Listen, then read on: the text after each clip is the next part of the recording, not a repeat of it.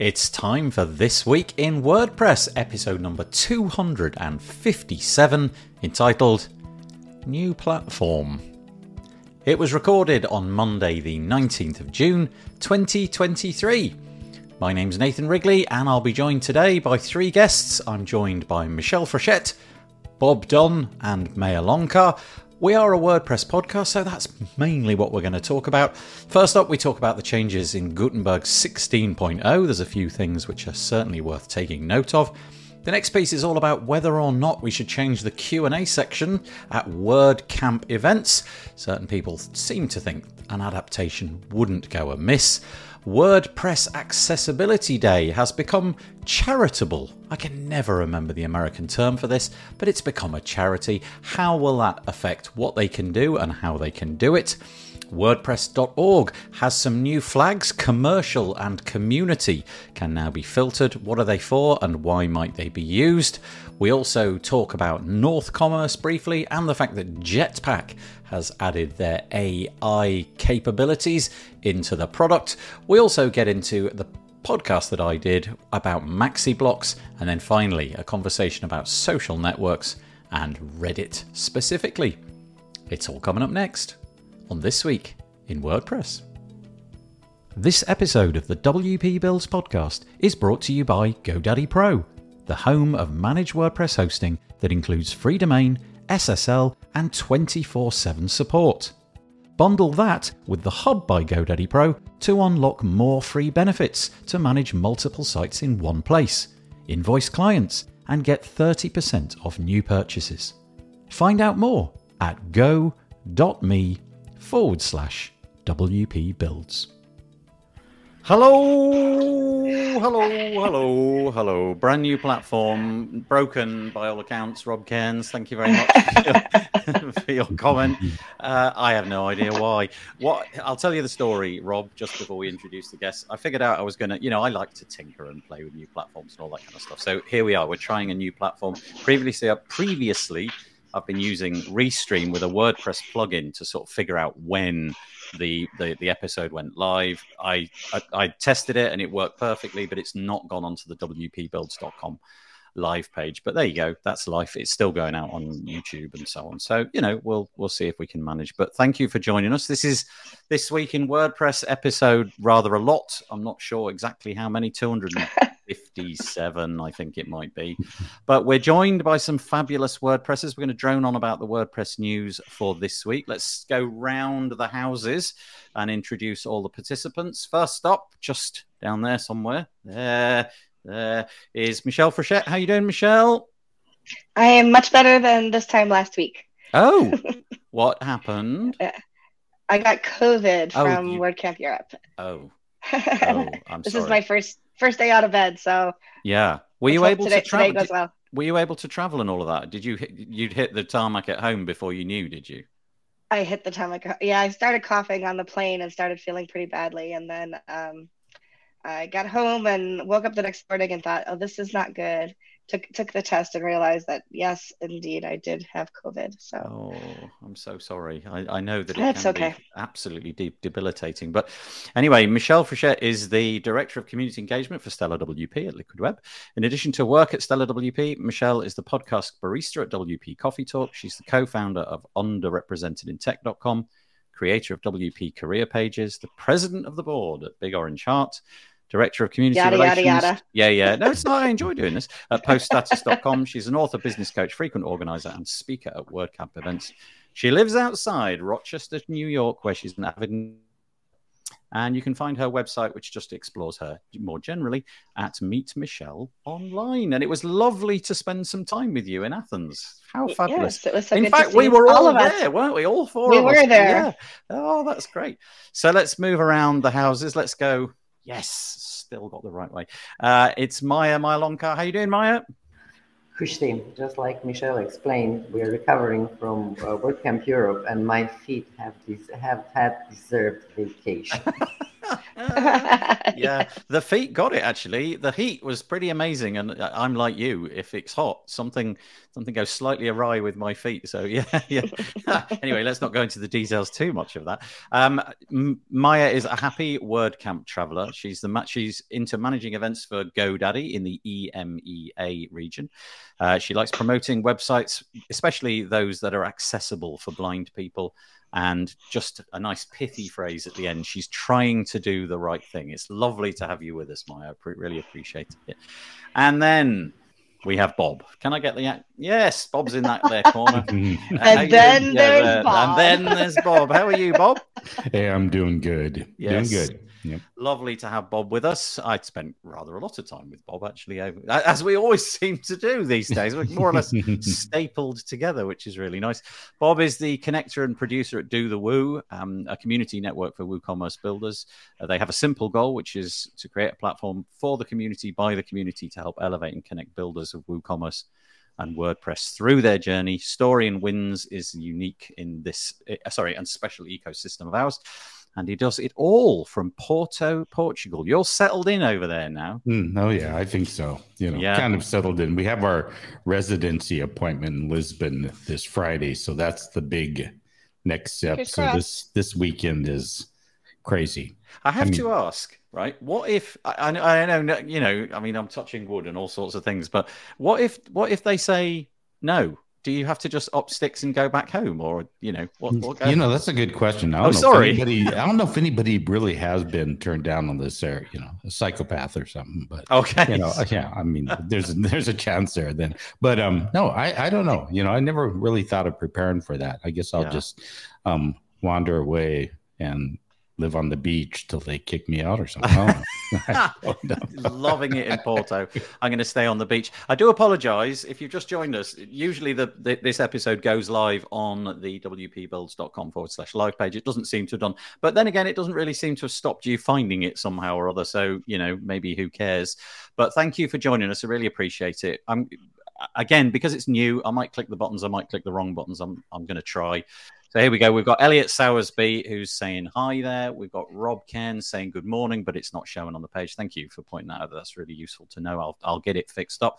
We've got Cameron Jones saying hi as well. Cameron was I spent the last night in Athens with Cameron. That was really nice. And there's a story after I stopped. I won't tell you about. We've got Maya who's joining. Oh, no, she's there.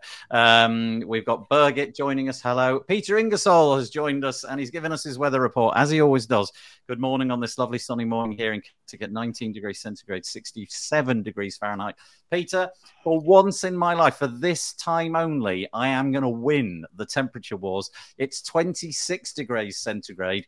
250 billion degrees Fahrenheit. That's what it feels like. I've just been out for a walk, and I am hot. Let's put it that way. Hello from Israel, says Roman. Hello there, Roman. Nice for you to join us. Thank you so much. And then there's a bunch of other comments, but maybe we'll get to... nice comment about Porto there. Look, Tom Volts, Porto, lovely. Lots of good wine along the Douro. Yeah, nice. Well, thank you for anybody who's making a comment. Really appreciate it. We are, of course, a WordPress podcast. And so let's get stuck into some sort of WordPressy news. First thing just to say is this is our website, wpbuilds.com. You can see, look, this nice big yellow banner. Just here, look, it says we're sponsored by GoDaddy Pro. So great big hand claps and thanks to them for making this all possible. Really appreciate it. I've been doing this for absolutely ages now, and it's really made a really big difference. So, well, thank you to everybody there, including you, Maya. Really appreciate it. If you want to sign up, you can do that by clicking this button here, and then just click on random things in the menu and see if anything useful shows up. Possibly it will, maybe not. Here's our first piece of news. It is Nick Diego writing in make.wordpress.org. It's all about core. He's telling us what's new in Gutenberg 16.0. And there's actually quite a lot of nice stuff in here, which I like. I'll just quickly go through it and then we'll talk about it in general. So Gutenberg 16.0 has been released. So hopefully, if you are messing around with the Gutenberg in the plugin, or you can certainly expect this stuff in the near future. But the highlight items really are that you're going to be able to manage pages in the site editor. Prior to this, it was kind of a discombobulating experience. If you wanted to build a page, you had to go to the the page section and add a new page, and you were in the old WordPress admin, and that was fine. It's what we're all used to. But then in site editing, if you wanted to edit a template or something like that, which governed how a page was laid out, that all looked really different. So what they're trying to achieve is one UI to get everybody to see things in exactly the same way. And so that's basically what you can do. This piece is called What's New in Gutenberg 16.0. I'll link to it in the show notes. And essentially now the interface is exactly the same as you can see on the screen. Sorry if you're listening to this on audio, but basically you've got the big black sidebar on the left, which now replaces the WP admin bar on the left. And it enables you to edit pages, but it also enables you to edit templates. I've got to say, I'm a bit confused about whether I'm editing a page or whether I'm editing a template, because the experience is so similar. I find that a little bit discombobulating. They've also added dimension controls and post templates to get nicer block spacing. Previously, you had to do that with CSS. So let's say you've created a post page and you've got little cards on there. Previously, you had to separate those cards with a bit of custom CSS. Now you've got just a nice, simple toggle. You slide left and right for margin, top, bottom, padding, top, bottom, and then left and right you can do with a different toggle. That's quite nice. And then this is really cool, especially, well, maybe Maya or Michelle can speak to this. I'm not entirely sure. We've got the details block, and this is a block which has been in development. It's been introduced in Gutenberg 15.6, but it's no longer an experiment. It's available. You drop this block in, and it's got two parts. It's got a title and then the text, or whatever you want it to be. And I've been using this for transcripts. So if you're looking at the screen, you've got this little toggle, which is kind of like an arrow, and you toggle it and it goes down, you toggle it and it goes back up. You can see the title. I write transcript in that little section, and then I put the transcript in the section underneath. It just enables you to collapse something and uncollapse it and collapse it and uncollapse it. And I was told by a bunch of accessibility people when I did it that it was okay. It wasn't super perfect, but it was actually, it was reasonable. Then there's a bunch of other highlights as well. I've talked too long. I'm going to hand it over to you, and I'm hoping that you're going to all interrupt each other. And who's going to go first? Whoever you want. We're too polite to interrupt each other. Do I need to name you one at a time? I mean, I'll interrupt you anytime, Nathan, but the rest of these fine folks, less so.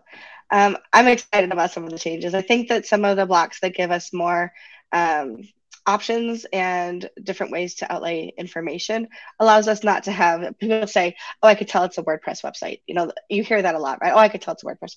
That's, first of all, it's untrue, because we can make our websites anything we want, but the more of malleability we have and more flexibility we have with how we build our pages makes it even less likely for somebody to say, oh, that's just a cookie cutter site.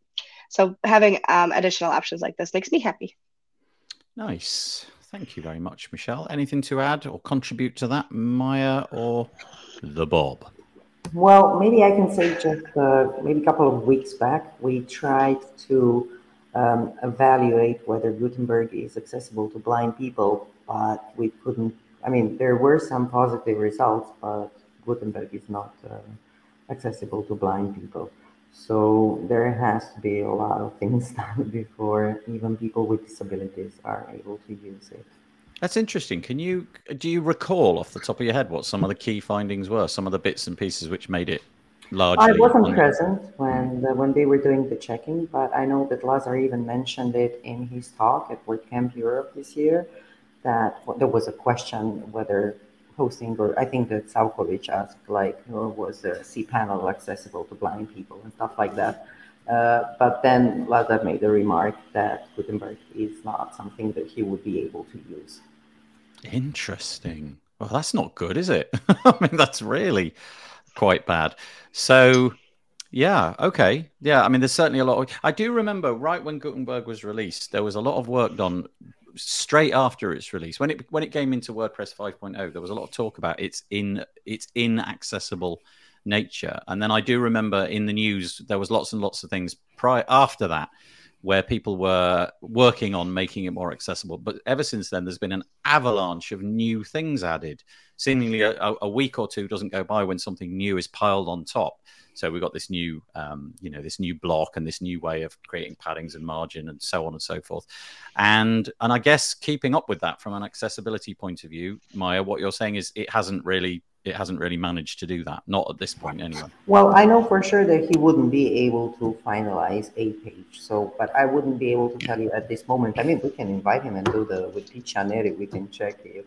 Yes. Let's do it. We can do a test, but he wasn't able to use it by himself. Oh, that's so disappointing, isn't it? Yeah, that is disappointing. Okay, well, I'll chalk that one down. At the end of this show, Maya, I'll be contacting you, and we'll see if we can get another show made about exactly that. Any thoughts on this, Bob? No, I was going to do the Happy Gutenberg feature dance, and then Maya just nailed me, so the dance went away out of my mind. So I'm going to just sit here, and we can move on. Okay.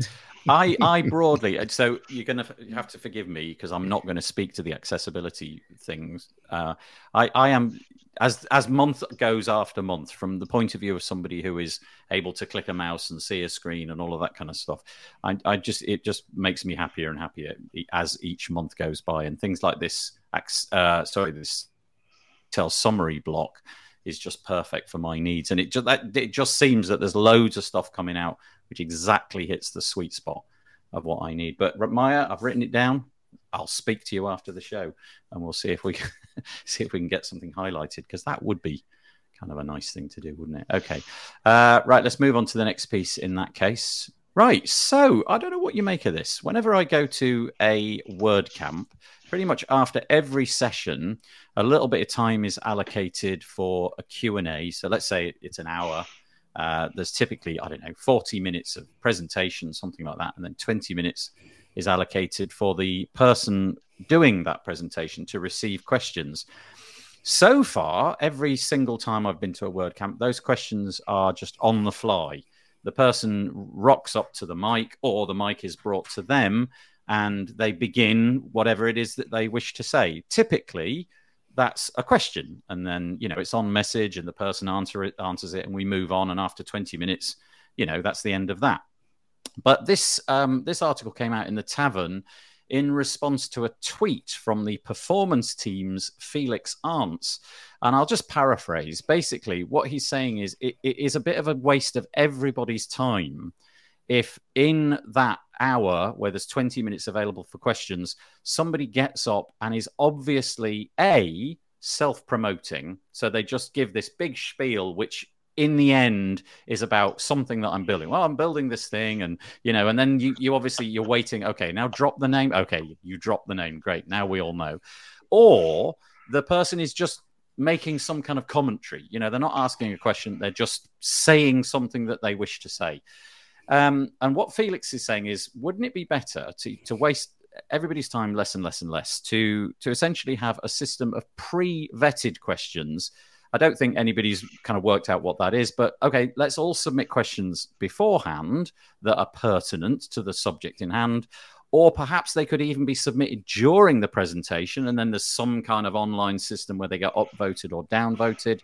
And I think this is all born out of probably Felix's frustration. He obviously attended a bunch of talks at WordCamp EU and experienced frustration when this happened repeatedly. I don't know not entirely sure what I think. I've been in that situation where I've thought to myself, it's been in my head and I haven't uttered a word, but I've thought, okay, you've had 3 minutes now. Where's the question? So that thought has definitely crossed my mind. But also I do like the fact that people sometimes want to stand up and just, they're making something up as they go, because they've just heard something during the presentation. They wouldn't have had the capacity to pre-submit it. They wanted to wait till the person delivered what they delivered, and on we go. Felix or somebody in this piece has suggested, wouldn't it be nice to give the speakers the option to not have questions at all and just talk for the entire hour? Because it may be that some people are terrified of that moment. The worst thing is the worst thing, apart from doing the presentation itself, which racks them with nerves, is the fact that they've then got to answer questions, and they might feel, well, I don't know that I'll have the answers to everything. So again, the floor is open. Michelle, I'm going to ask you first, actually. Being a frequent question answerer at WordCamps, Do you like the freedom to just make up what you're going to say at that moment, or do you think it should be more prescribed? Or I don't know. You go. I think there's a lot more than just a like it one way or the other to this. This is very multi-layered. I think that when it comes to the Q&A following anything Matt's involved with, it's a different ball game than if it's in WordCamp talks. What do you mean by that? Why is that? Okay, sure. So when Matt's on the stage, this is everybody's opportunity to have an audience with Matt.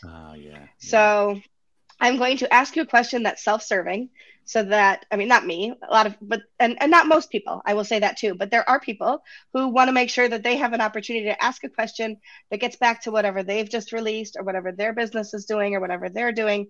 And so it's very self-serving. Then there are people who have a lot to say about the matter. It's not necessarily getting back to something that they're doing or something they're promoting, but they want their opinion heard on it. So there's a lot of, this is what I think, this is what I think, this is what I think. And maybe there's a question at the end, which basically revolves around, but don't you agree with me? And then there are the questions that are honestly seeking answers to what's going on in the community, what's going on with the software. I like to think that my questions are like that, for example, that I'm asking a question about how are we meeting the community's needs this way, X, Y, or Z. And others may not think that's what I'm doing. Completely open to your judgment. And I think that that's what happens a lot when we see Josefa or we see Matthias or we see especially Matt Mullenweg on the stage. At flagship events like WordCamps Europe, Asia, and US, we also often see bigger name speakers on the stage, people who have big projects, people who have a lot of sway in the community. And so you'll see some of that happening there as well. Where you don't see that happening, or where I haven't seen that happening, is at the smaller, more regional camps. So WordCamp Buffalo happened a couple of months ago. I gave a talk on podcasting. People might have questions that they came with about podcasting, but then they also had questions based on the things that I said in the talk. Nobody asked a question there that was self-serving. Nobody asked a question there that was, but what about this? And what about what I'm doing? And look at me. It was all like, oh, really? Well, what about this? And what do you think about this? And how would I do that? And really seeking to better understand podcasting. And so you have all of these different various levels of how big a camp is. The speaker on the stage having more or less a sway within the community and within the open source project. And then you have the ultimate, which is the people who are very much at the top of making decisions regarding the community and the open source project. And so I think people come to the podium, or they just sit and ask their questions where they are based on who's on the stage and whatever self-agenda they may or may not have, whether that just be wanting to know more about what you're talking about or wanting to get something in front of you so that you will either endorse it or learn more about what they're doing. So do you feel like, so as an example, WordCamp Europe, it's being every session, my understanding is every session was live streamed. I don't know what the attendance figures for those live things are, but let's imagine it was a couple of hundred or perhaps even more watching live. And then especially for like the Matt one, where that auditorium was basically full. I came in just as it was kicking off, and I really struggled to find a seat. I mean, I really had to walk from the top like halfway down, and that auditorium was massive and it was basically full. So there's going to be a small proportion of people. It's not everybody. There's going to be a small proportion of people who will use that opportunity as free advertising. It's just like, I'm going to go up there, say a question, which is kind of tangential, but I get my product name and I drop it in and then ask the sort of slightly tangential question. If that's the case, and I definitely think I picked up on that on a couple of questions, then I think maybe we do need to restrict. But I don't know how you do that, because I don't really like the idea of sitting through a presentation with some kind of polling software open on my phone thinking, okay, who's asking questions? Oh, that's a good question. I want to listen to who's in front of me. I don't want to be worrying about who's asked a good question, whether it should be upvoted or... I don't really have an answer to this, but I get your point. The bigger the event, the more likely it is that somebody's going to usurp that. Yeah, maybe we need some sort of little card that we can hold up, just some and as more of these cards go up, like, it's so okay, we're all treating this as spam, get them off the stage quickly. I don't know. Bob or Maya, anything on this? I have there is a few things I agree with Felix. I mean, I'm on the side of Michelle. There's too many layers here, but I remember back even before WordPress when I would speak at other conferences, blog conferences and stuff way back. And one of the things I always discovered with Q&As, and I found this at workshops too, and I did workshops and other people did workshops, is if I look around the room, well, you can't do it with maths because, there's too many people to look at. But how many of the people that are sitting there are really interested in that answer? I see a lot of people zoning out because it can be very a different self-serving, because it's not so much you're just talking about yourself, but you're talking about a particular thing that you're concerned about or interested in, and there could be 80% of the people that are like hoping for the next question because they don't find it that interesting. And that's a tough thing about Q&As to begin with way back. I mean, this isn't just WordCamps. I don't know. The other thing somebody else mentioned, and I thought it was kind of intriguing in a way, in another thread, they said that, why don't we do a little networking, 15-minute networking with the speaker, and you can hang and talk with them, which also puts a weird situation on that, people go up to the speaker, talk a bit too long, take up space, you're standing there waiting in line or milling around. It's, and then we throw in the thing where I've been in sessions where there are no questions. And that's very embarrassing to the speaker. So awkward, yeah. Yeah, it's very awkward. And you hope to plan a few people around, like if somebody doesn't ask anything. But, nobody really thinks to do that. So there's that awkward moment that can make somebody, especially if they're just starting to speak at WordCamps, feel like, oh, my God, dead silence. And then maybe the first question comes up, almost feels forced because somebody wants to help you and you're thinking, ugh. So there's a lot of things. I myself, I could do without them personally. Right. They could be totally eliminated and I'd be happy. I'd like to see that time almost used for more little bit of networking between sessions. You have time to do some stuff.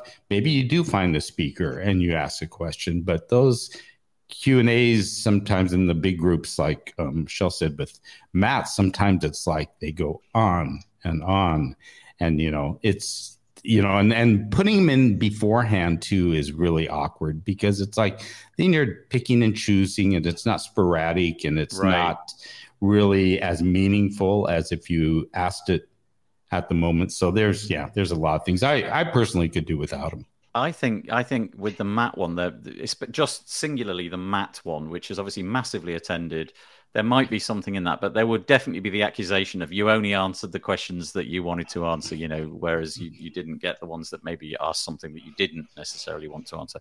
But I do like the idea, Bob, of over. The speaker, I'm going to go down there and I'll be available for 15 minutes. And the volunteers could, I don't know, get a line of people queuing up who want to ask the question, because the chances of the question directly overlapping everybody in the audience is pretty minimal, isn't it? You'd imagine that maybe 10, 20, 30% of the people. So I think that's quite curious. Look, Maya, sorry, you've been excluded from this. Any thoughts? Well, not many. I mean, I agree with both Michelle and what Bob said. And I mean, when it comes to math questions, those are, let's say, not very often. So maybe if there was in more opportunities, maybe people would be asking, different type of questions and then get those answers, and then those could be public as well. But if you have to wait for a couple of camps in a year to get an answer, I mean, you get a line. So maybe there should be more opportunity. Yeah, and think about it. Oh, I was just going to say real quick, somebody like Matt, people are going to have the tendency, and I know some people might disagree with this, to want to ask a question to put them on the spot versus a smaller group, because they want to, like, okay, I have the floor. I can put something out here that kind of, not mean or nasty or anything, but something that just like, okay, there's going to be a pause, or how's he going to answer this one? So that kind of throws into the bigger kind of discussions or bigger session. But it's curious, isn't it? I apologize. You carry on, Michelle. It's okay. There are other ways to do that too, right? So we're going to talk about Reddit in a little while. And Reddit does these AMA sessions, right? Where like sometimes it's like the head of Nike answers questions. I'm just pulling things out of the air, but where big names will come on and they'll just tell a little bit of their story, and they do an AMA, and you can literally thread anything and ask any question. We could do that with Tumblr. We could do that with Twitter. We could do that with Mastodon. Like there's lots of ways that we could say, like, well, that Matt could say for the next 30 minutes, Matthias and Josefa and I will be answering questions on Tumblr about anything that you heard at the presentation. Would there still be gotcha questions? Of course. Would there still be people who are trying to, tout their own things? Of course. But that would be very much more easily seen. And other people would pile on those and say, hey, how about asking a question that has to do with all of us instead of just you? And it would be a lot more self-governed from the whole community as well. So there are ways to do that. I also know that AMAs like that are often targets for the person who is sitting at the top of that. So, right. So how they choose to do that or not to do that, but there are ways to do that that would be more inclusive of everybody, and people who are absolutely terrified of standing up in front of a microphone can still ask the questions. Yeah. So maybe some sort of hybrid. I like the idea of the speaker being able to decline doing a public Q&A. Certainly, I think it would be a nice option to be able to say, well, I want to do a Q&A, but I'd like to do it one-on-one. So as soon as my presentation's finished, I'm going to take the applause and then walk off, and I'll be over there.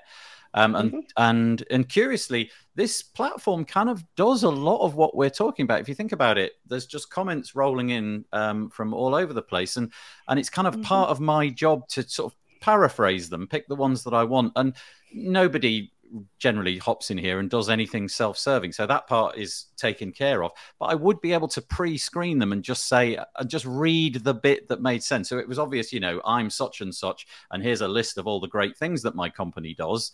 I could just screen that out and just say what your name is and what your company name is, and then just get to the number of the question. But there's loads of comments, particularly from Courtney. Thank you, Courtney. She says, at smaller camps, there is often more questions in the hallway after the session. Yeah, and I guess what we were saying earlier, apologies, Bob and Michelle, it would appear this platform completely obliterates your faces.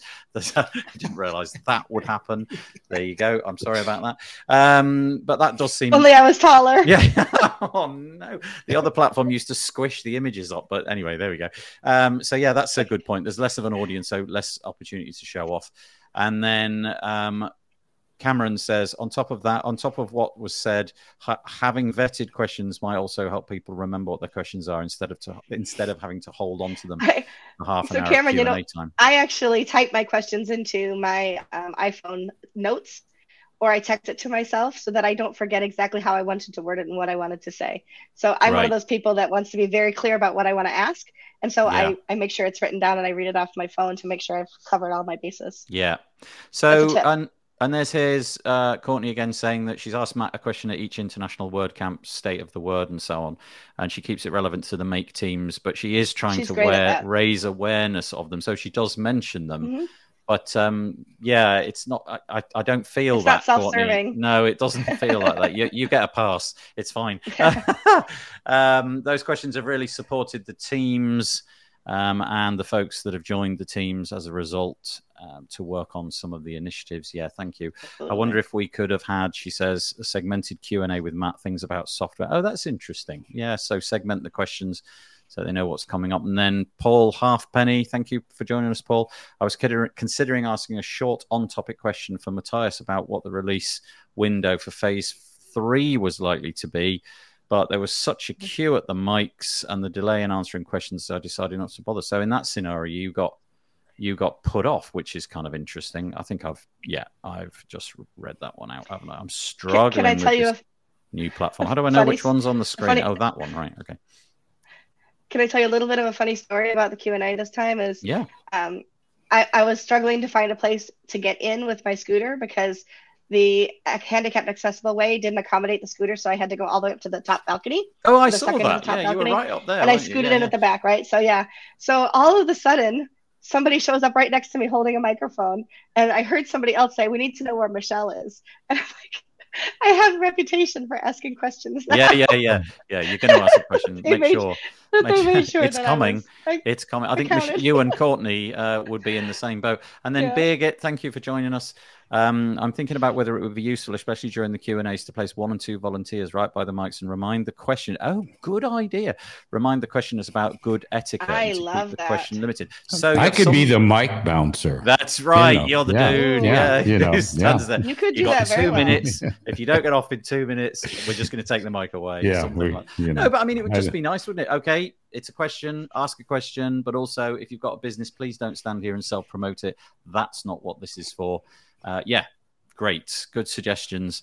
And yeah, okay, that was interesting. Thank you very much. I think for me, the whole round of that was you should have the choice to not speak, and you should have the choice to walk off the stage and say, I'll answer questions on a one-to-one basis. That feels to me like a fairly decent way of doing it. And I could not speak at those events anyway. But honestly, if I could summon up the courage to speak at one of those events, the most terrifying bit would be the Q&A for me, because I would just the other thing, I don't know. As a speaker, it's hard to know what the time limit is. So you start taking questions, and you still have to clear the room for the next speaker to come in and set up. So oftentimes I'll keep an eye on my watch, and I'll say, if you have more questions, I'll go to the happiness bar, and I'd be happy to talk to you one-on-one there. And I make that announcement from the stage, and then I take my exit. So the next speaker isn't starting to get anxious about setting up their tech. And one more thing about just another little thing to add is that uncomfortable zone is a lot of people tend to leave during the Q&A because they're like, for whatever reason, they need to go do something. It's lasts a little bit too long, whatever. So then you start having people standing up, and it's like, oh, it's like, did my question offend you? So anyway, it's just a lot of weird things. Yeah. A lot of weird things. And then Paul makes the point that if there was less Q&A, there would be more speakers. You could get them in more quickly because you'd have that little extra slice of time. Yeah, interesting. That was a fascinating subject, a little tiny piece of the WordPress community, but obviously, really important. And thank you for Felix for raising that, and also for Sarah Gooding for picking up on it. That piece is on WP Tavern. It's called Word Campers Demand Changes to Q&A Format. Okay, we always do AI news. It's important to do AI news because basically that's all the world will be in the next 10 years. So let's quickly squeeze some in. Turns out WordPress, via Jetpack, are jumping on the AI assistant bandwagon. Now, honestly, I don't know how this differs from other things that we've seen in this space. We've had product founders like Andrew Palmer from...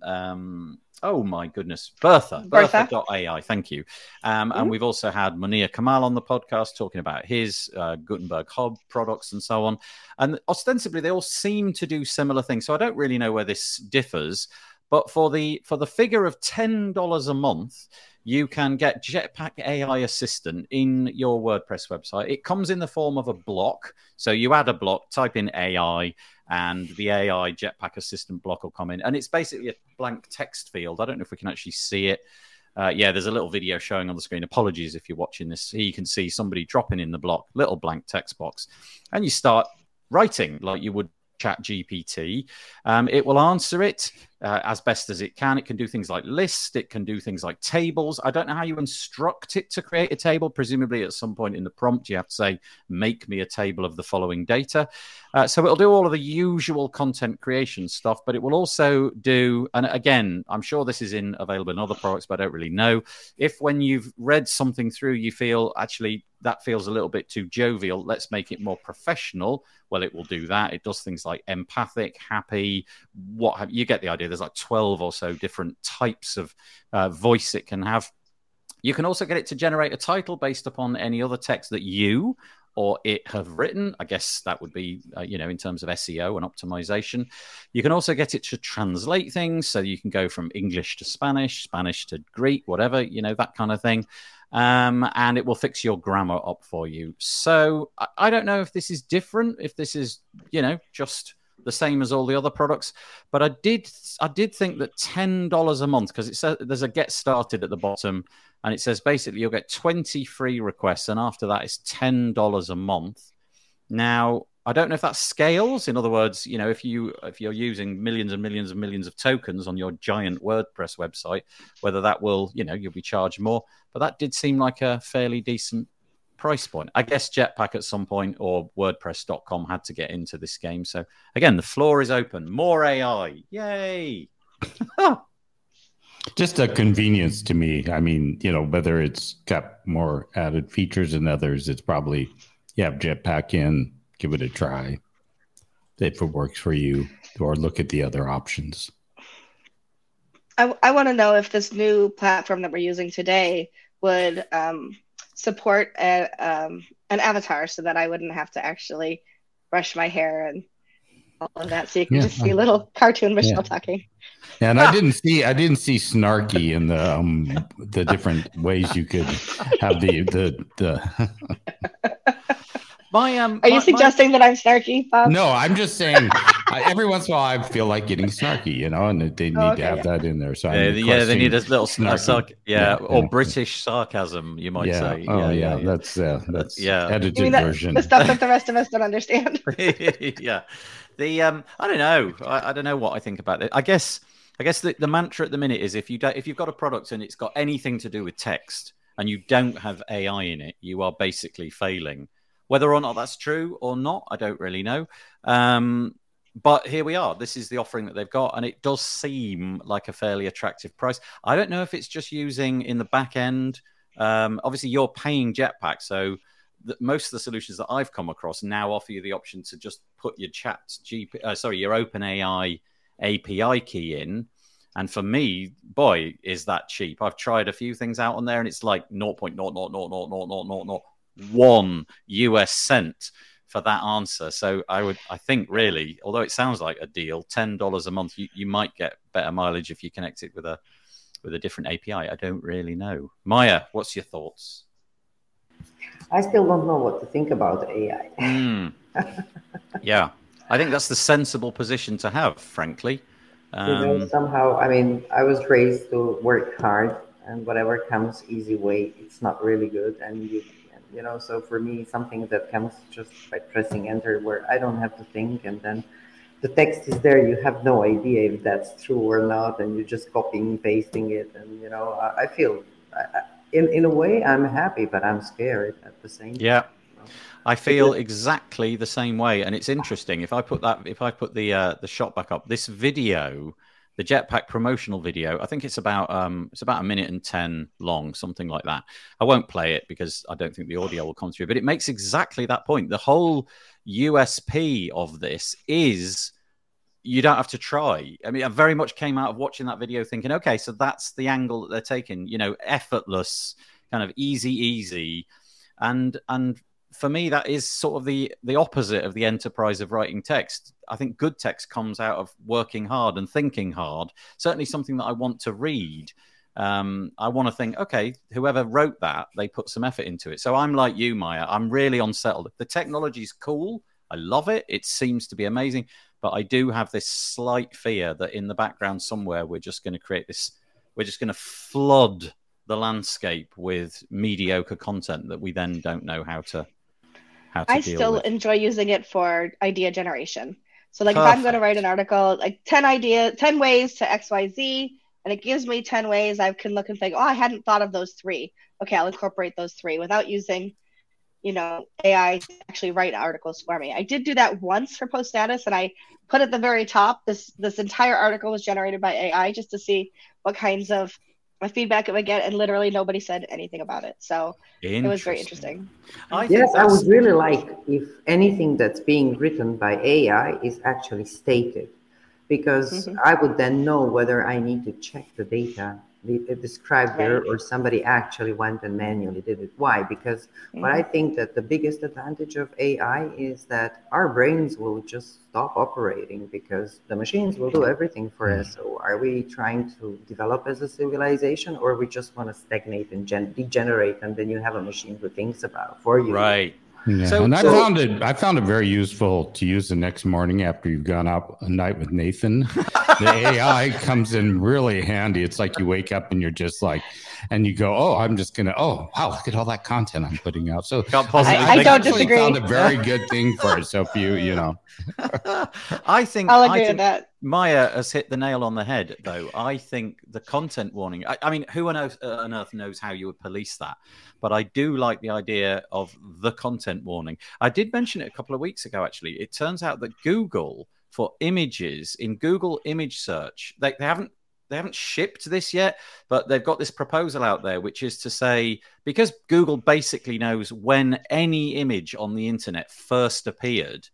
Let's say that, for example, you've got a picture of a politician or a video of a politician or something like that, and they're doing something which seems like slightly out of character for them. Google are going to be able to say, okay, this video or this image first appeared online on this date at this time. And so from that, you'll be able to sort of read backwards and say, well, hang on a minute. That was hours after the initial video. So something a bit quirky is going on there. And if you see a picture from the 1990s or something like that, and it only appeared in 2023, well, you're fairly confident that somebody doctored that because Google knows it appeared in the last millennium. So I think that's quite a decent initiative. But it's a bit of an honest system, isn't it? I go to I pay for an online subscription for a newspaper in the UK. And the reason I pay for that is because I want humans to edit it. I want an actual human being to say, okay, this is our opinion on it. We've sent journalists out into the field. What I don't want them to do is employ AI and fact check it afterwards. I want to be able to pay them so that they get a blank page and everything that's written on that page is done by a human being. That's just my proclivity. And my concern is that at some point, how do you know that newspaper that I'm paying for will stop doing that, and a little bit will creep in, and or maybe we generated the headline a bit more clickbaity for this reason, or and a bit of the text we didn't quite research that, and it's the erosion of trust which bothers me. Anyway, that's my weekly rant about AI. Do that every single week. I can't help myself. Tom, thank you very much. He says, thank you, Maya. Being able to write and express yourself is an essential skill. Yeah, that's certainly true. Oh, I think I can move these. Look. Oh, that's great. It says I can double click and move these things around. So how do I do that? No, apparently not. Oh, well, never mind. I thought I was going to be able to move the comments around, but apparently not. I was going to cover up my face and Maya's face for a little while, but we're stuck with yeah, that's right. We're stuck with the way it is. Okay, let's move on. As long as you can still hear me, I don't mind if you yeah, that's right. Well, I might write to the developers of this software and suggest that as a possible upgrade, because I'm liking the rest of it. Okay, this is a very minor piece, but I thought it was worth mentioning. WordPress.org, especially going to be interesting, I guess, if you're a plugin or theme creator. A little while ago, Matt, in the State of the Word 2022, which I think maybe some of you guys were at, he announced that there was a plan to label community and commercial plugins and themes. In other words, there's this binary choice. You either label yourself as community or you label yourself as commercial. Now, obviously, if you're in the WordPress repository, that bit is not commercial. So the question is, well, what's that about then? And the enterprise here is that if your product has an upsell, if there is a premium version, you would label it as commercial. And if you have no skin in the game financially, you're just doing a plugin for the benefit of the community, and there's no upsell model, anything like that, you would label it as community. Well, those tags are now enabled. They're visible. But it would appear that there's no kind of hard and fast rule about when it needs to be applied. I'm getting all of this from a Tavern article. It's entitled WordPress.org enables commercial and community filters on plugins and theme directories. And because it's not being enforced at the moment, it does somewhat seem a little bit pointless to have out there. I can kind of see it if I'm getting a plugin and I know that there's absolutely no upsell. In other words, I'm getting let me get the word right. I'm getting the community version. There is something in that for me. There is a little bit, I don't know, my head goes in a sort of slightly more positive direction because I only want that thing. I know I'm not going to be upsold. That sounds cool. I'll try that. And if it's a commercial one, I know what I'm getting myself in for. Maybe there'll be ads. Maybe it'll be an upsell, blah, blah, blah, blah, blah. So anyway, I don't know what you guys think about this. To me, it strikes me as really, it doesn't need to be binary. You only need one. The tag is commercial. Everything else doesn't need to be labeled community. It just is community. So we just and I think you made a good point, Nathan, earlier when you were chatting before on this, is that I think it's kind of this maybe happened because so many of the plugins that are coming out that do have premium versions are coming in more and more bare bone compared to how it used to be with plugins. You know, free plugins would come in, they would have a premium, but there was still a lot with the free plugin. And not saying that doesn't happen as much, but I just see more and more coming in really bare bone. And you almost, you know, what can you do but pay something to connect this to something to make it happen? So I don't know if you know, it's nice. Yeah, it would be like, here's commercial, everything else is whatever. Well, especially if you're, you know, especially if really you're building a website and money is tight. If you could toggle on a community, or, you know, in this case, toggle off the commercial toggle, to see that, okay, all of these are utterly free. They're unencumbered by any kind of upsell. It's free now. Presumably it will be free forever. There they are. That's a nice feature to be able to see, isn't it? And I think you're right. I know of ones that I feel that the free version is not really all that free. You know, you're saddled with a ton of ads. Possibly the free version really doesn't do as much as perhaps you would imagine it did do, and really it's all about the upsell. So maybe this is combating that. So yeah, thank you, Bob. Michelle, Maya? I don't think it's a problem to have it labeled one or the other versus one or nothing, especially with a toggle, right? With a toggle, it kind of lets you know that there's more than one option. And it also leads the opportunity for a third option someday. I don't know what that would look like, but it gives you opportunities for that. But also, when you're looking at something and you know that it's a community plugin, then perhaps you have lower expectations about how quickly your questions might be answered as well, right? So like, I have a plugin in the repository. Nobody's ever asked for support because it's basically a version of Hello Dolly. And I understand that. Very low maintenance, very low everything. But if somebody sees that it's a plugin that I've created for the community, maybe it hasn't been updated to the latest version of WordPress, there's a better understanding of why that's so than if I'm trying to also sell something and this is my business. And I might have people who are dedicated to answering those questions, as opposed to, I have a different job, but I also threw this in there for other people to take benefit of. I don't know. Thank you. Yeah, that makes sense. I agree really thought about it from that angle. Yeah, sorry, Maya. I agree to what Michelle said. I mean, it depends what is the usage. I mean, if you're making a commercial website and you're trying to fix it with community plugins, I mean, that's not going to work. I mean, you have to understand the purpose of it, right? I mean, it's great to promote it and perhaps use it, but you have to understand the weight of what you're building and what you need it for. Because if the last update was, I don't know, 2 years ago, I mean, how are you going to use it? So there's I mean, it's very, how to say, critical. I mean, for me, to be honest with you, I don't know why that it's important, whether it's paid or community made, because in general, I mean, if something becomes successful, you need huge support, you will need to become commercial, you know, so I didn't really understand the point of it. I think the point of this is kind of lost unless it becomes a mandatory thing, really, isn't it? You know, if this is a tag that you have to honor, I'm either one or the other, because everybody is one or the other of those in the plugin or theme directory. Maybe it needs to be enforced, and there's some commentary in the piece about exactly that. You know, maybe this should become a flag that everybody's got to honor in some way. Seemingly at the moment, despite the fact that it's there, a very tiny number, I think, from memory, reading this article a few days ago, I think it was several hundred had actually implemented this. So there's no compulsion at the moment. And also there is talk about the fact that it will be not just on WordPress.org, but it will be entering the ecosystem that you will find in your WordPress website. So this filter will be available at the point at which you install, not just download plugins. So there you go. All right, thank you. This is just a little bit of a hat tip to a friend of mine who has released North Commerce. I don't know if you've come across this before, but North Commerce is intending to be a WooCommerce rival.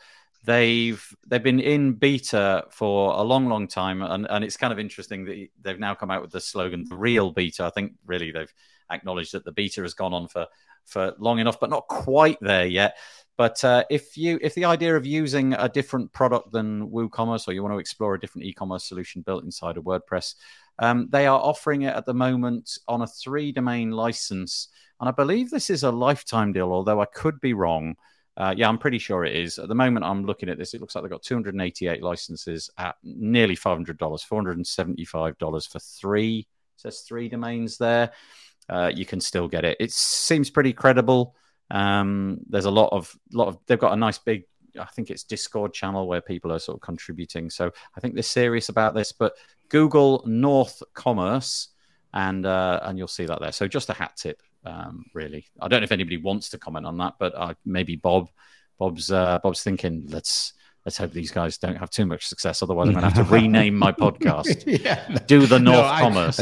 I've watched them. I mean, they've been around for. I mean, he's like you said, he's been building it for a while, a couple of years at least. I know a couple of people that have been directly involved with building it too, and I say, hey, there's room for stuff. So, if it's, and I actually heard somewhere that I think he's, it looks like directly competitive with WooCommerce, but also I think he's looking at BigCommerce too, because of their tie into WordPress. So yeah, I think it's great. Go and check it out. Yeah, I think that's probably the most that we can say is go and check it out. They're still looking for some advice about the roadmap and things like that. So you've got a limited time, 288 units available if you're selling stuff online. Okay, Michelle, Maya, shall we move on? Okay. Alrighty, the next one is all about accessibility. I don't really understand US law around this, but hopefully Michelle in particular and Bob can assist me, because both being US citizens. Again, back on the WP Tavern, Michelle Gooding, who is that? Sarah and Sarah. Now Sarah and I are one of the same. Yeah. Michelle did not write this. It was Sarah Gooding that wrote this. WordPress Accessibility Day secures non-profit status for the annual event, calls for speakers and sponsors. So the WordPress Accessibility Day is a 24-hour event. They had one, I can't remember exactly when, I'm going to say sort of September time last year, something like that. And it was very successful, over 1,604, it says. Attendees from 52 countries were able to attend with 28 sponsors, and great success. However, it feels like the team behind it would like to be able to step outside of the confines of a normal WordPress event. No expert in this, but it feels like you've got to go through the usual channels. I don't think you can pay the speakers necessarily, and maybe the sponsorship you have to deal with in a different way. So in the same way that I do this summit, this page builder summit thing, it's entirely, we organize it, we run it, and so we can do what we like. It looks like that's the avenue that they're going. They're going to be paying speakers $300 per session. So if that intrigues you, I don't know if they're still looking for speakers, in all honesty, for this one, but it's coming up 27th of September to the 28th of September.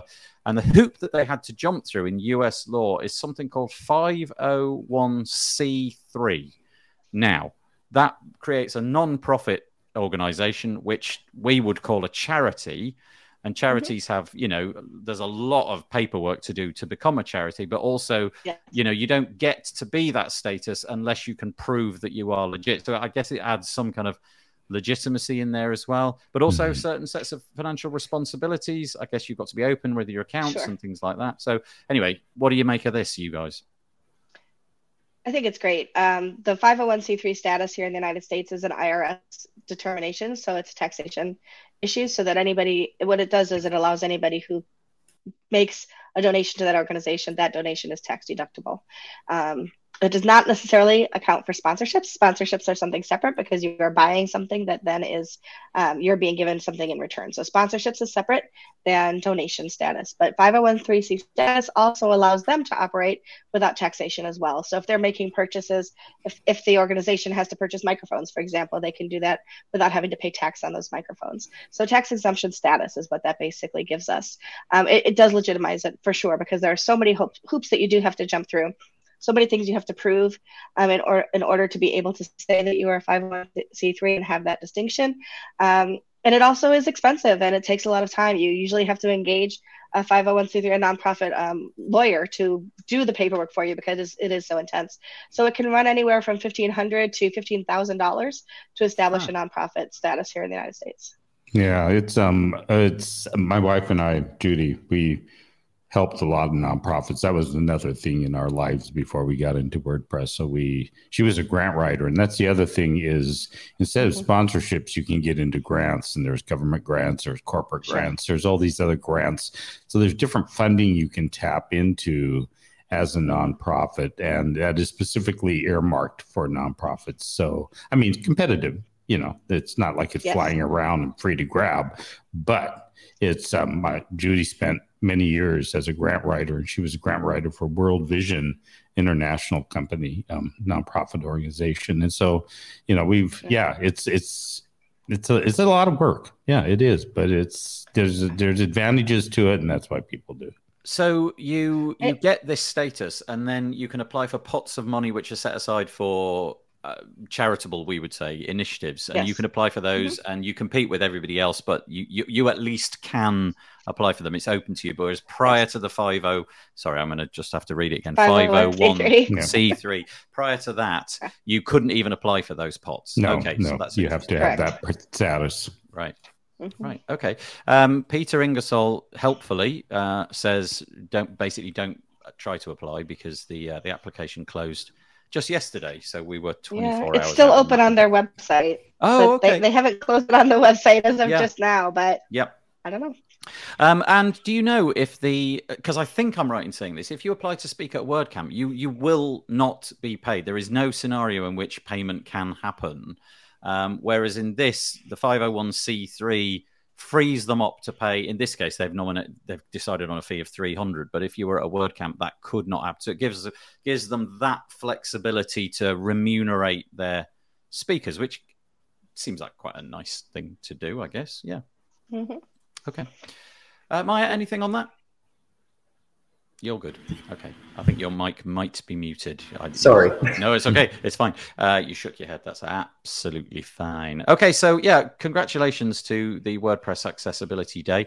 It sounds like over the last year, in order to get over a few of those hurdles, Amber Hines, who we've had on this show, sort of took the responsibility on her company's shoulders, Equalize Digital, and kind of acted, I suppose, made her company the fulcrum for the whole thing, but now they managed to sidestep that. So excellent. Bravo. Well done. Yeah.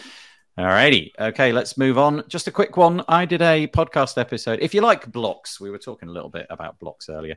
If you're curious about blocks and block packs and suites and things like that, there was an interesting podcast that I did. I won't labor this too much, but I did it with Christian Peterse from Maxi Blocks. Maxi Blocks, it's worth checking out because they've got a whole load of blocks. They do a whole load of things. But talking about the free commercial, this is kind of an interesting one because their whole product is completely free except the templates. So normally you pay for you get a block and some features of that block will be missing. Certain settings will be unavailable to you. They've opened the floodgates to all the settings, all the features, but they've excluded their templates. So if you want to use their pre-designed stuff, click a button and a whole page of About Us content drops in, or a row of the, hero section drops in. That's the bit that they've hidden behind the paywall. So though in theory they would be commercial, but if you're just going to build things from the ground up yourself, completely free. So you can go and listen to that podcast all about that. Now, I'm no longer 17, sadly. I used to be. Several years ago. I'm not even going to try the maths. Somebody over here is 17, though. This is a new product called Collab. Maya's just gone, and she was the one that was going to talk about it. Let's hope she pops back into the stream.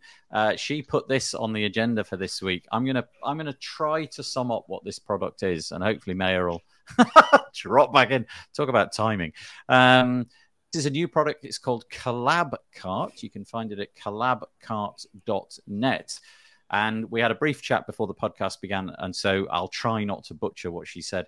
Essentially, this is if you and a bunch of people want to buy, and she used an example of a T-shirt. Imagine that you and a ton of your mates want to buy this particular T-shirt. The way that e-commerce works largely at the moment is either you give all of the money to one person, they buy them all and saddle the problem of making sure that everybody gets the right one and all this, or you can use this new thing, which is a WooCommerce plugin built on top of WooCommerce. And the idea is that individual people can come to the platform but buy the thing as one big order. Ah, she's back. Here we go. Welcome back, Maya. I'm just explaining how this works. And I'm just saying, I've just got to the point where 50 people are buying a T-shirt. And instead of buying it once and distributing it to 50 different people, those 50 people can collaborate, buy it 50 different times, but it all ships as one order. So, Maya, forgive me, is the principle here that you just save money on shipping because everybody's buying the stuff at the same time? You're on mute. If you're on mute or if you're not on mute. Have I got you on mute? No, I've got you off mute. Try again. Just make sure the mic that you've selected is right. Just at the bottom of the screen, below where we're recording, is a little mute button, and next to that is a little arrow. And if you click on the little arrow, it will give you the option to select the correct mic. And if the mic that you want isn't there, we're doomed, Captain Mannering. No. Should we give her 20 seconds? Let me jump in and let me give. I know a little bit about this from what she said before. Is that definitely it helps a lot as far as coordinating payment and things like that, and shipping, because all the shipping will be sent, to the one place. But also, if you are somebody who, let's say that you are. You're running a sports team and everybody has a different size T-shirt. You don't have to keep a spreadsheet now of all those different T-shirts. You just tell people, jump in, place add to the order your size, the color, and the whatever else that needs to go with that. And now one person has all of that information in one place without having to coordinate it separately. It's really clever, right? I think it's a really smart take on a WooCommerce checkout. And I've not seen this before. Maya, are you joining us again? Is the mic working, I wonder? Can you hear me? Yeah, we got you loud and clear. Did I get that right, Maya? I have no idea what you guys were saying because I was rejoining. I'll explain very quickly for Maya's benefit. What we were saying is that this new plugin, this collab cart, is that you get, let's say it's 50 T-shirts, rather than one person buying all 50 and then having to distribute them, or 50 people buying one individually. You can all collaborate, but you pay one time, and therefore everybody can just log in, get their order, and then it ships once, right? Correct. And you can also choose different colors and different sizes, and you can tailor make your part of the shipment. I mean, this guy, his name is Loro. He's just turned 18, and I'm very proud of the Z generation because we're so, wanting to bring them into our world because we are all old and we constantly meet the same people at the conferences, and we really require some fresh blood. So here is the fresh blood coming. Nice. So he came to speak at WordCamp Europe this year. And the reason why he came up with this solution is to try to solve the problem of Z generation. For instance, we might not be needing such things, right? But then there are new requirements from the Z generation. So basically, the Collab Cart offers a unique approach to acquiring new customers by enabling the sharing cart links, resulting in highly effective advertisement and social proof. So the Z generation, they're all about social proof. So this is why I think Yeah, I hadn't made that connection before, but when I buy from e-commerce, I still see it as quite a novel thing, if you know what I mean. But kids nowadays, my kids, really shops and bricks and mortar stores are just not really a feature of their life. When I was younger, a typical thing to do on a Saturday was go around the shops. You would just sort of wander around the shops with your friends and browse things. My kids are not doing that. They're looking at stuff online at, late in the night and deciding, I'll try that and we'll get it shipped. And if it doesn't fit, I'll send it back. But the idea of being able to buy things en masse is truly, I think this is really, really clever. I hope that it's successful. I imagine that if it is successful, there'll be like 3 dozen copycat plugins coming along. But Bob, you're the WooCommerce, the WooCommerce expert, I suppose, amongst us. What do you make of this? I think it's great. I'm trying to think. I think I've seen the name, but I hadn't quite dove into it. So this is good because, I'm impressed. I'm impressed that he's 18 years old too, because I wasn't doing this kind of stuff when I was 18 years old. But and anyway, and he was, I may have met him at WordCamp Europe. I can't say for sure, but I met a lot of people. But yeah, I think it's really cool. It's yeah, I'll have to give them a little plug because I think it's a much needed piece of the puzzle for sure. I do genuinely like the idea. I can Yeah. imagine, you know, like for example, somebody's birthday or wedding or something like that, that you throw together this one link and it all just gets delivered. Everybody that's attending the wedding that wants to buy gifts buys. It all gets shipped to the one place at the right time to the right person who lives like 2 minutes drive away from the venue, but everybody's paying for their own individual things. Yeah, it just seems like a really smart idea. I have to say, the one thing just to add real quick is that, you know, I've for a long time, I mean, everybody's, you know, pulling out these plugins, all these features. I am a big fan of plugins that do one thing and do them good, you know, and this is exactly it. I mean, he's got it nailed down to this one thing. He's not trying to add a bunch of bells and whistles to it, but solving one problem, which is huge these days. And I think that's, if you can find that, and he found this, you know, like you said, maybe there'll be some more to follow up. I'm sure there will be, but you know, if he took the time to actually do this, it's great. Yeah. And I see that Christopher was, he's actually on the podcast. He's quite the, has a huge agency, and he gave a testimonial there. So okay. Yeah.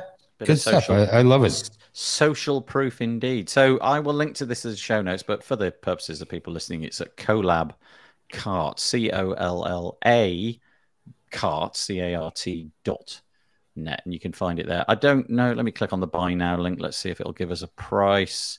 So it's monthly pricing. $49 per annum, or you can pay $4. And yeah, okay, that's actual honest pricing. Look at that, $4.09 exactly a month, which equates to $49. None of this like rounding up and rounding down, depending on what you do. It was updated a little while ago, so 2022, 9th of the 10th, but nevertheless, go and check it out. I'll link to that in the show notes. Okay, we're going to make this our final piece for today, unless you guys have got something else you want to drop in. But, oh dear. First of all, Elon Musk buys Twitter and then charges an awful lot for the API access, which seems to have annoyed a lot of developers. And, you know, it's always fun to annoy the general population. So Reddit this week have decided to do exactly that. Reddit, a popular site where you can basically go and get the answer to more or less any question. It's divided into, I'm going to say millions, it probably isn't, but thousands and thousands and thousands of sub-communities. So if you're into, I don't know, skateboarding, there's probably a Reddit channel for that. If you're into painting or whatever, there's going to be a channel for that. But this last week or so, the CEO of Reddit has basically decided that any app or anything that is using the API to suck out content from Reddit is going to have to start paying. Previously to this, it was completely free. Now, the sort of wrinkle here is that the API being completely free means that a lot of successful apps, and there's one called Apollo, for example, were able to just consume an infinite amount of data out of Reddit's API. But what the API doesn't do, and maybe they should have thought this through, but the API doesn't allow their adverts to show on the content that is sucked out via the API. So Apollo builds the app, and you get this perfectly great ad-free Reddit experience. Or you can go to reddit.com, look at the exact same content, and it's full of ads. I mean, I don't know about you, but I kind of know which one I'm going to frequent because I'm not that fond of ads polluting the stuff. So Reddit have basically said, you know, you've been free riding for a long time. You've done very well out of us, but we're now going to start charging. But the charges are astronomically high. I mean, millions and millions a month if you have a popular app. So I don't know what you guys think. This stuff really does seem like we're going through something at the moment. A lot of these apps that we've thrown our content into, I can imagine that there's Redditors who've probably given up hours and hours and hours of their lives moderating stuff and being a good citizen on Reddit. I think they feel it's a bit like a kick in the teeth. I'm sure that a lot of people on Twitter felt the same if they had a Twitter app that was using the API. I don't know. I feel like we're at a bit of a turning point in the minute where a lot of us are waking up and thinking, well, these platforms that are taking our content and trying to churn a profit off the back of it, I don't know what to make of it, which puts us in the WordPress space in a good position because, you own your own content. But anyway, there's the story. What do you make of it? Over to you. A quick Google turns up that there are over 2.8 million subreddits. So yeah, that's a lot.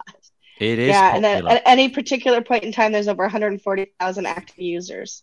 So that's a lot of activity. I think Reddit has done a lot of things differently than a lot of places have. Specifically, you can be as anonymous as you'd like on Reddit, which is really kind of nice, but also a double-edged sword. There are a lot of WordPress subreddits. There are a lot of pornography subreddits. Not that I frequent those. I actually frequent the WordPress ones, for the record. But Reddit has a lot of capabilities, and it does everything other than advertising is free. So it's free to use. It's free to do whatever you like, just like WordPress and Twitter and all of those things.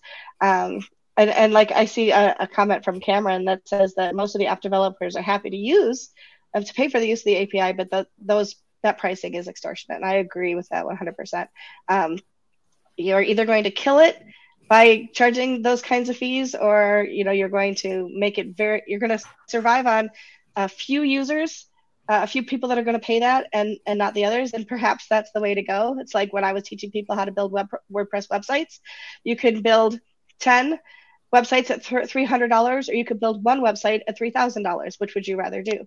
And so there's lots of different ways to look at monetization, and there's lots of different models that you can look at for that.